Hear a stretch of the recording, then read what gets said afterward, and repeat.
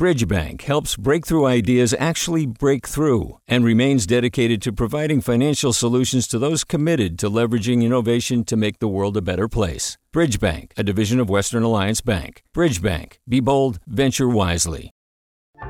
Hey, what's up? I'm Erica Cruz Guevara, the host of The Bay. Donations keep independent journalism alive and healthy. And you support outstanding journalism when you support KQED.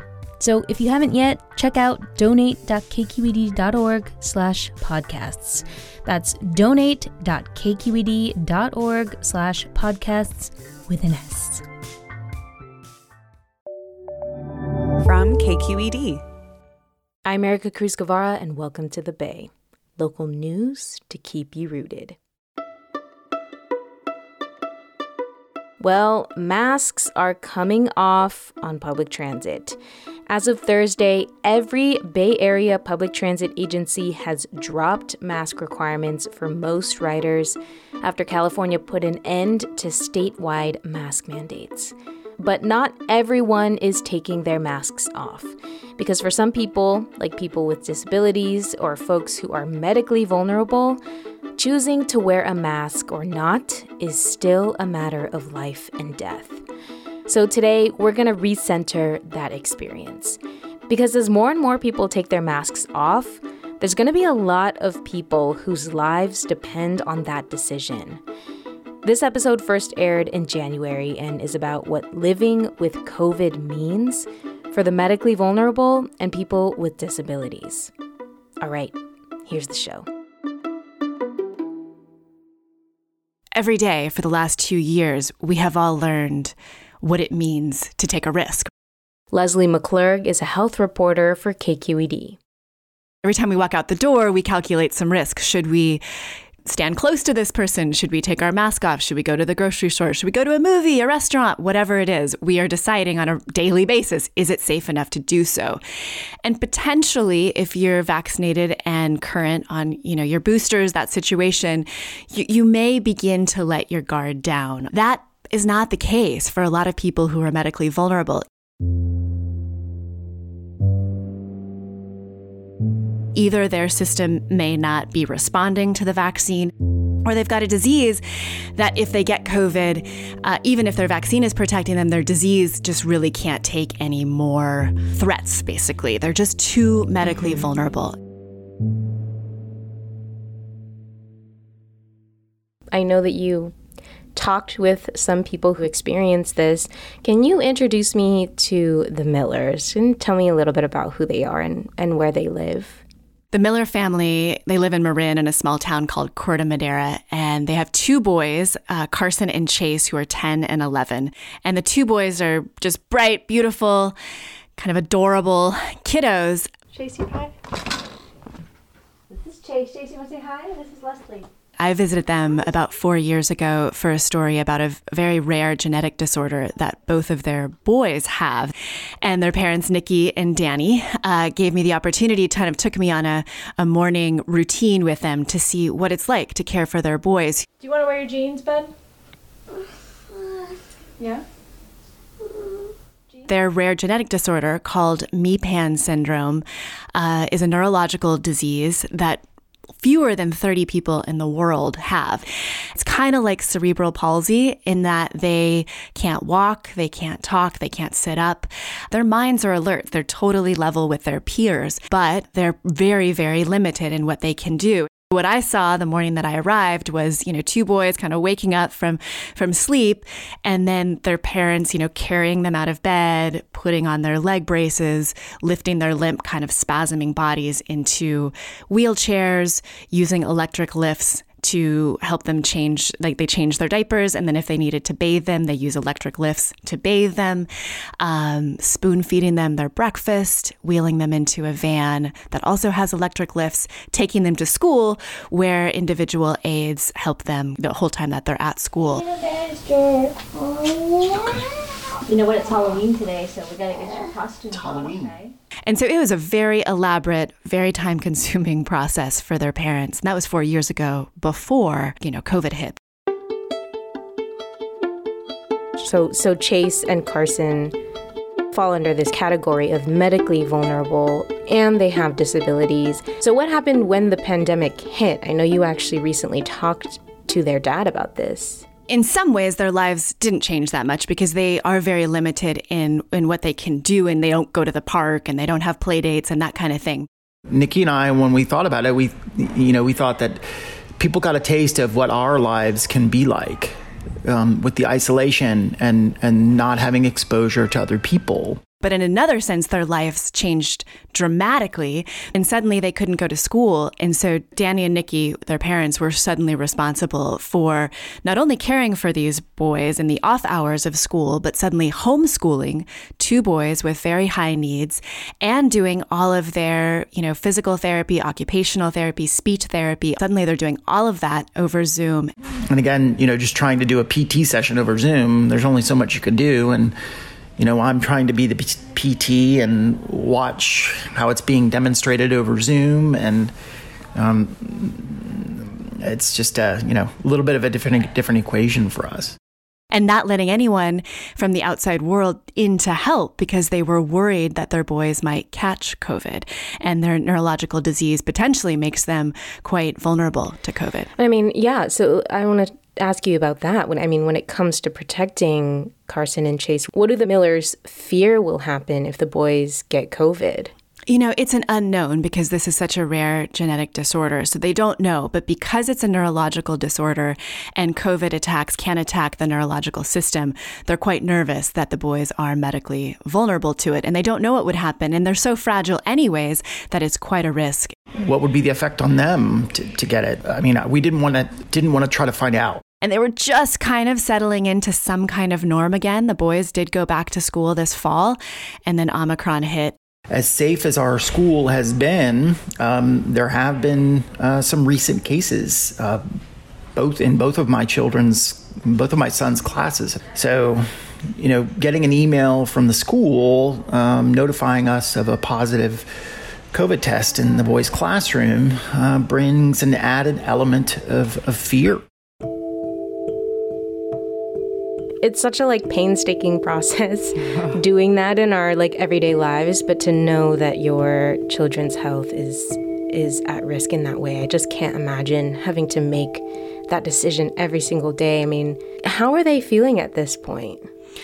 It'd be one thing if they were just navigating the physical aspect of the risk calculation. But they're also going through what we've all been going through, which is the incredibly divisive conversation that's happening on a national level. So what protocols? Do people wear masks? Do they not? Do they vaccinate? Do they not? And so, I think they feel very fortunate to be in the Bay Area where there's a fair amount of compliance with these protocols. But Danny's terrified to take the boys to places in the country where there's a majority of people who are not vaccinated. It's become so politicized. I don't view a COVID vaccine any different than a mumps or a measles vaccine or a flu shot. And I don't understand why, there's this schism between different parts of the country as it relates to being told that they should get vaccinated. And it's just what I heard in his voice. He's such a nice guy, it's hard to say this, but a little bit of a simmering anger just about the fact that the country is arguing over something that really is threatening his son's lives. He's trying so hard on a daily basis to care for his boys.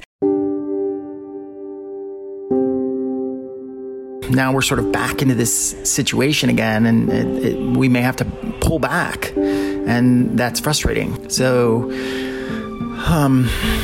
but we'll do the best we can and try to stay in the day and be positive and, like I said, do everything that we can to keep ourselves and the people around us safe.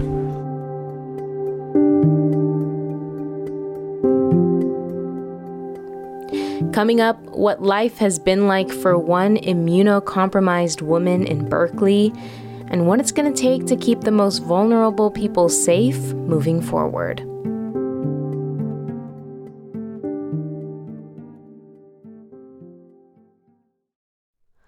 Hi, it's Terry Gross, the host of Fresh Air.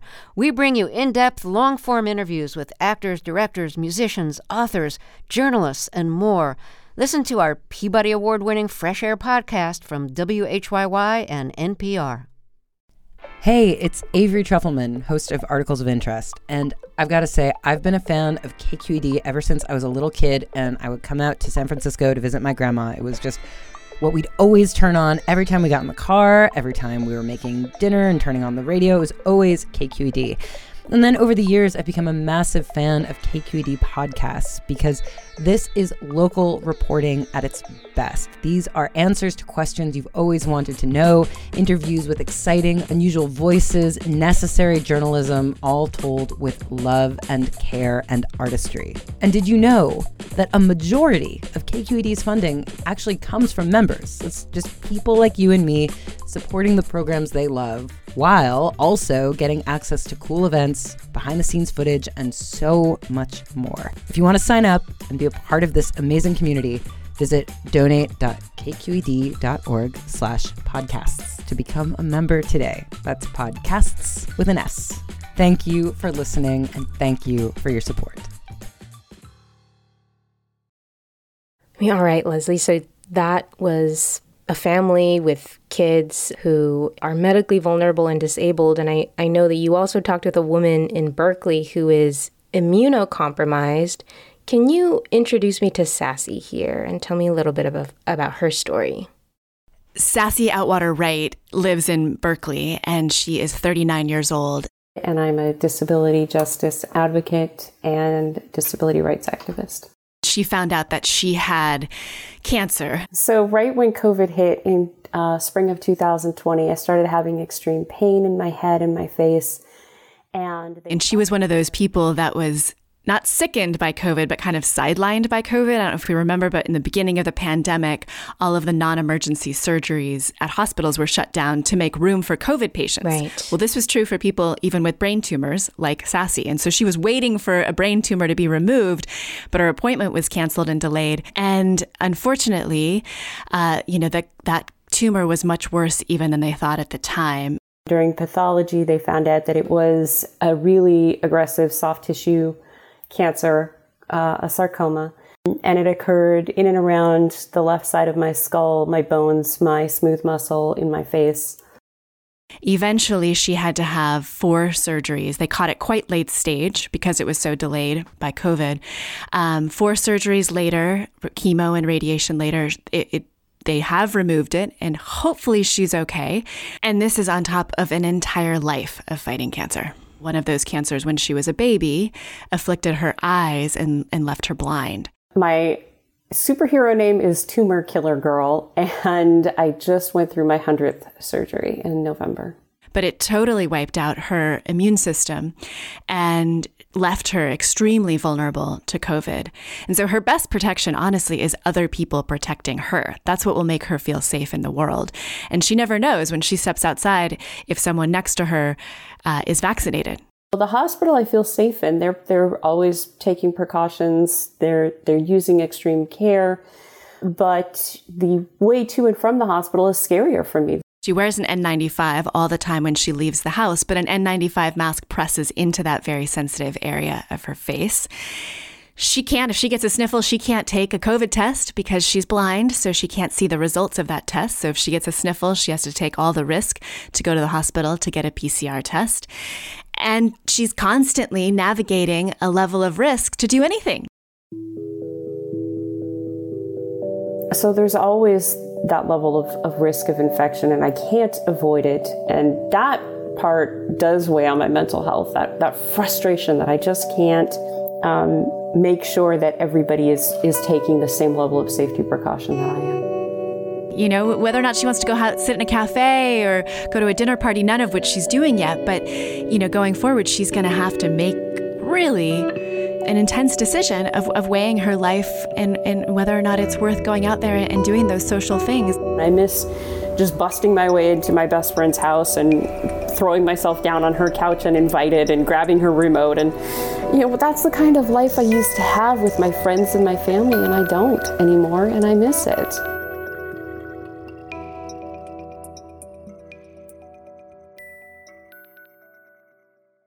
I think she has come to the point where she's letting, more people into her life, and she's doing more things than she has in the past, but not without an awful lot of fear and anxiety in doing that and weighing if it's worth it and how much she needs that social contact for her mental health. I miss my friends. I miss my family. I'm a musician. I miss performing. I miss the things that are part of community connection and care and being face to face with other human beings. I mean, Leslie, what needs to be done to ensure that people, including people with disabilities, immunocompromised or medically vulnerable people, feel safe to go out into the world again as we transition into this endemic COVID world? The beginning of the lockdown, there was curbside pickup for people who are medically vulnerable, and special hours at grocery stores that they could go and potentially feel more protected. There was all these online events. There was all these ways that we were accommodating all of us at the time, but we could continue to accommodate those groups going forward so that we live in a world that is more accessible and more equal. I talked to a woman named Alice Wong. She's an activist and disability advocate. She has a disability, a neuromuscular disability, and uses a ventilator. And she said it would be really helpful, to make sure that there's enough funds to pay for things like delivery services, to administer boosters to the folks who are still inside their house and can't go get their booster shots. Make sure those folks have free masks and test kits because they need them inside their houses. Making sure those tests are accessible, like what SASE is pushing for. Potentially having more stricter vaccine mandates, especially for healthcare workers and even home healthcare workers, to protect the people who have to bring in outside help. And she also pointed out, that there's this casual acceptance that the pandemic is going to turn into something endemic and that inevitably we're all going to get it, and that leaders and medical professionals and public health experts are basically not necessarily acknowledging the fact that people are still going to die in that scenario. And the people who are going to die are going to be the people who are at highest risk, people like her. And so she just feels like they're going to be forgotten, especially in this next stage. Is there any hope that things will get safer for the medically vulnerable people, or will many people just have to stay home forever? Fortunately, I don't think anyone is going to choose to stay home forever. And I think there is actually a lot of hope in the sense that, vaccines will hopefully continue to uptake rates will continue to rise and more of us will do that. The fourth vaccine booster just came out for those who qualify because they're medically vulnerable. That's great news. There are several antivirals in the mix. There are unfortunately low supply of those medications right now, but these antivirals like the Pfizer pill are very, very, very hopeful going forward. So I think hopefully we will and can create a world that is safe for these folks, but there's going to be this period of time where the rest of us get to go back to normal and where they don't potentially, while we ramp up on medications, while we get enough boosters, etc., while we get vaccine levels ramped up, that the world still is quite dangerous for them. And so we need to take care of them during this period.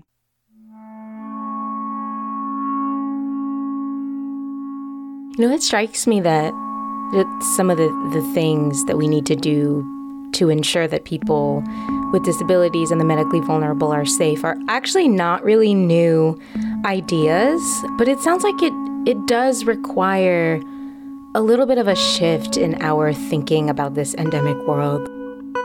Absolutely. I think there's a lot of ways that we can potentially make the world safer, but I think it's also just not forgetting that not everybody gets to go out and party like it's 2019, potentially after Omicron passes and there's this layer of immunity. That's not true for everyone. And so remembering that as we walk forward and making sure that we're caring for everybody.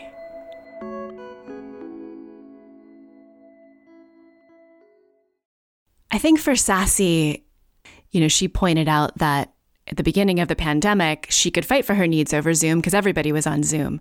But now a lot of those meetings are back in person, and it's a little different to be the only person on Zoom fighting for accessibility. That we're not at those tables. We're not at the tables where policies and procedures and healthcare ideas are being discussed and decided upon.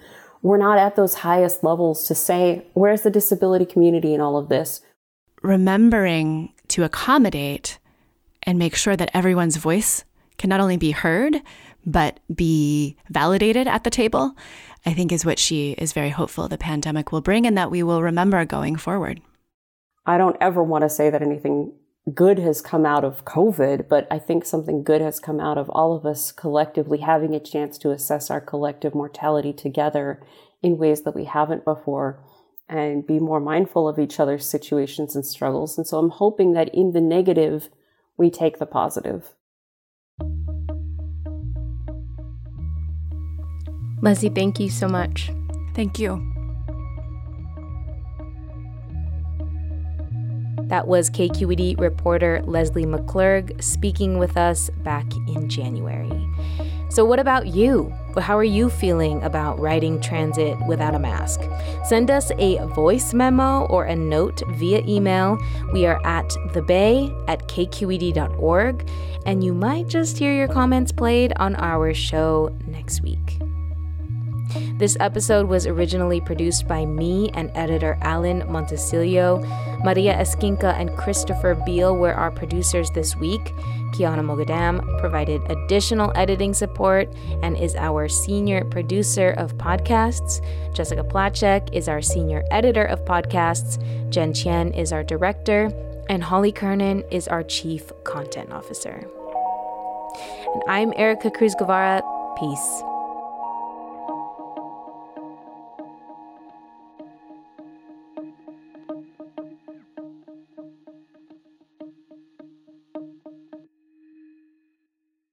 Hi, I'm Sasha Khokha, host of the California Report magazine. Every week, we bring you stories about what connects us in the giant, diverse Golden State. Because what happens in California changes the world. I love this place. We were once seen as like the place to be, California. The land of milk and honey. That's where you go to Sunshine State, but we just have challenges right now. KQED's California Report magazine. New episodes drop every Friday, wherever you get your podcasts. Hi there, I'm Randa Abdel Fattah from Throughline. If you're listening to this podcast, you know that KQED produces exceptional storytelling that keeps you informed, inspired, and entertained. Their podcasts cover issues from your neighborhood to the entire country and everything in between. Support this work today. You can help us continue to bring quality podcasts to your ears. Just head to donate.kqed.org/podcast. That's donate.kqed.org/podcast.